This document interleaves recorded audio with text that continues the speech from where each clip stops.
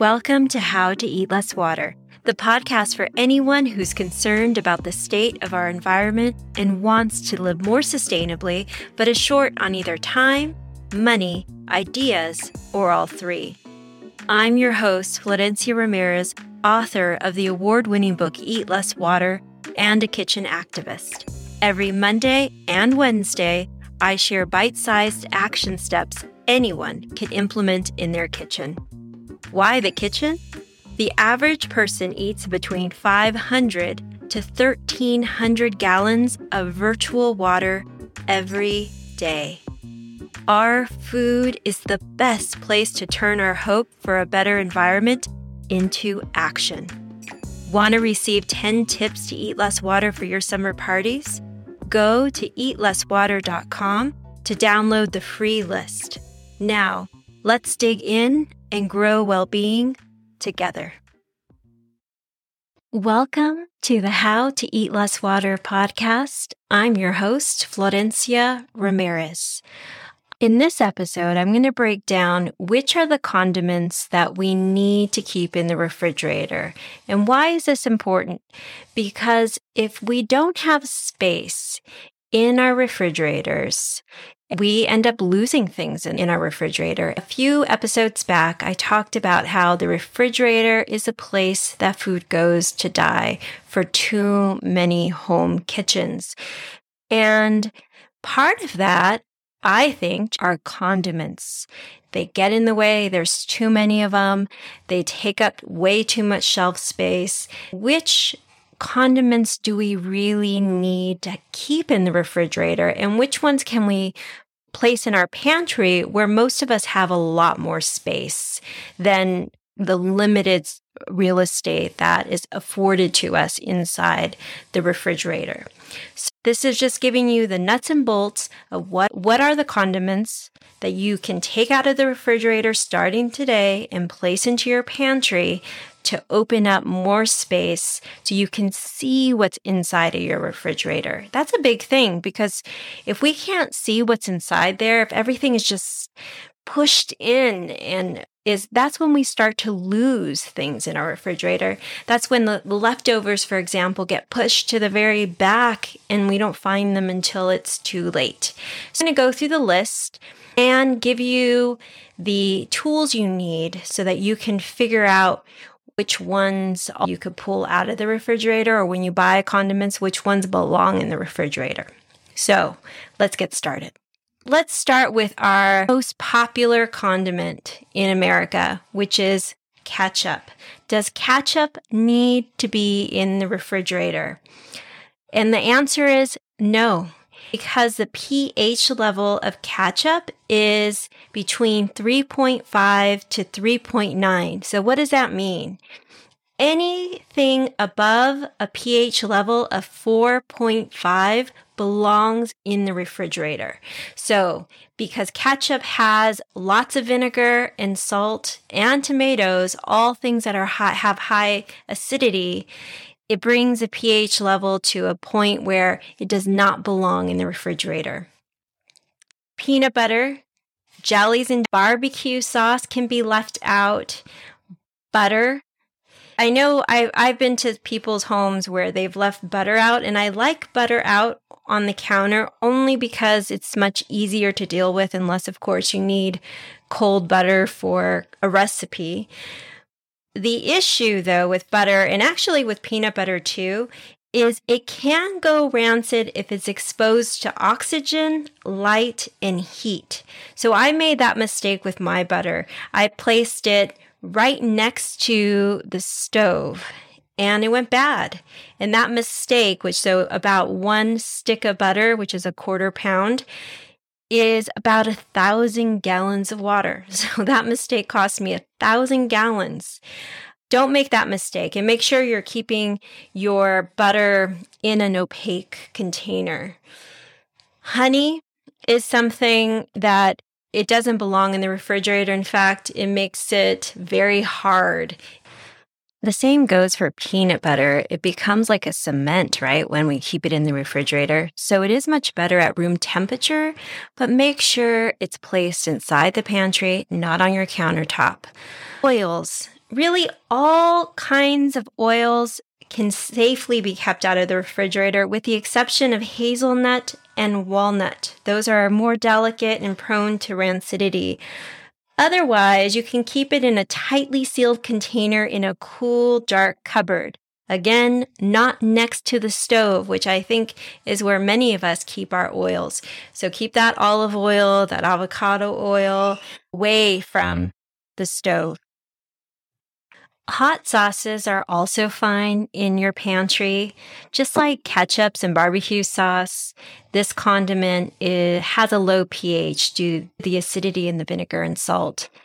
I looked up sriracha, like that type of a hot sauce, and I couldn't find anything specifically about sriracha, but I've kept it in my pantry for months now, and it is just fine. So mustard is one of those things that it just depends, just like salad dressing. It depends on what is inside. Plain old mustard is fine. Something that has like onions and garlic and that type of flavored mustard, I would keep in the refrigerator just to be safe. Salad dressings, the same thing. It really depends on salad dressings because you have your creamy salad dressings and more of your oil and vinegar type dressings. Check to see if the pH is under 4.5, and I'll tell you in a few beats how to do that.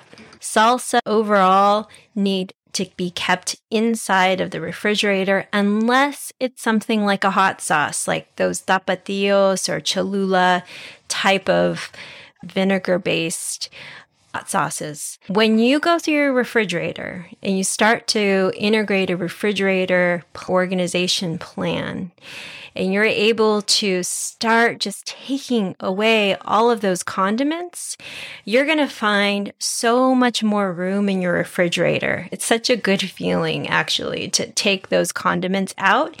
And then what I also find is give some away. When I went through this process, I found that I had way too many jellies, for example. I had way too many mustards. So start sharing them with others who you think might like them. So that's another way of reducing your condiments. And just don't buy as many. So remember, anything above the pH level of 4.5 needs to be refrigerated. So while I spent this episode talking about pH levels as an indicator of shelf life or whether or not you can place a condiment inside of the pantry, there's one other parameter to look at, and that is water activity. And what essentially it means is how much free water there is inside of a particular ingredient.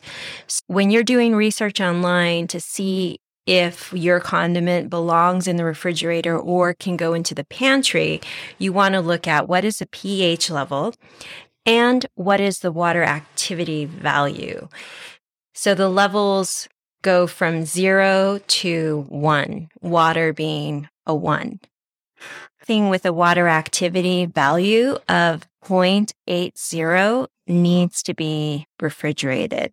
So for example, honey, it falls between 0.50 and 0.65.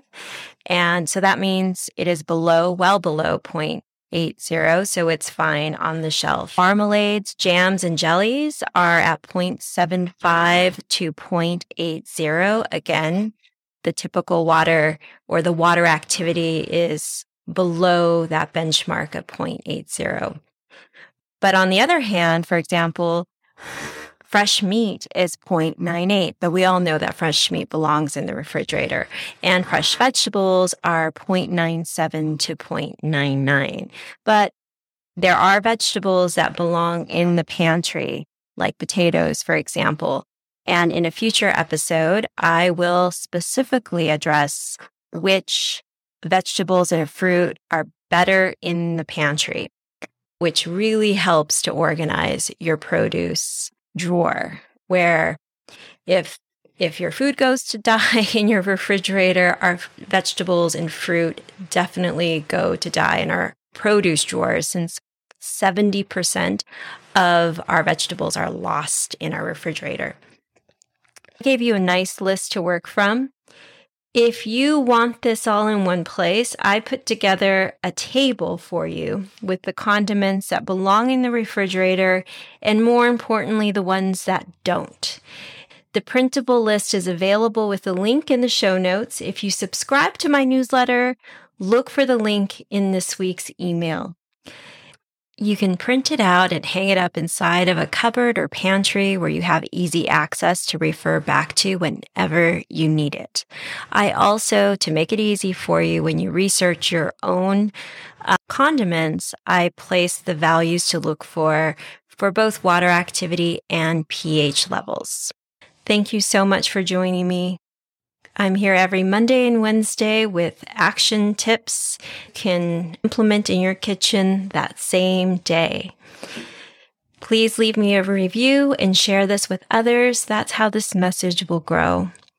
Thank you and be well. Let's stay connected.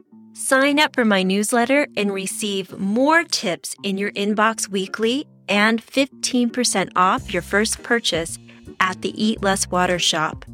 You can also find me on your favorite social media space at Eat Less Water. Please remember to hit subscribe and leave a review, even if it's only the star rating, because every one of them will increase the chances of other like-minded folks to find us. Thank you for joining me on this journey to eat less water. Together, we will write the story of well-being for this planet we have the privilege to call home. Meet you back here every Monday and Wednesday. There is power in the collective.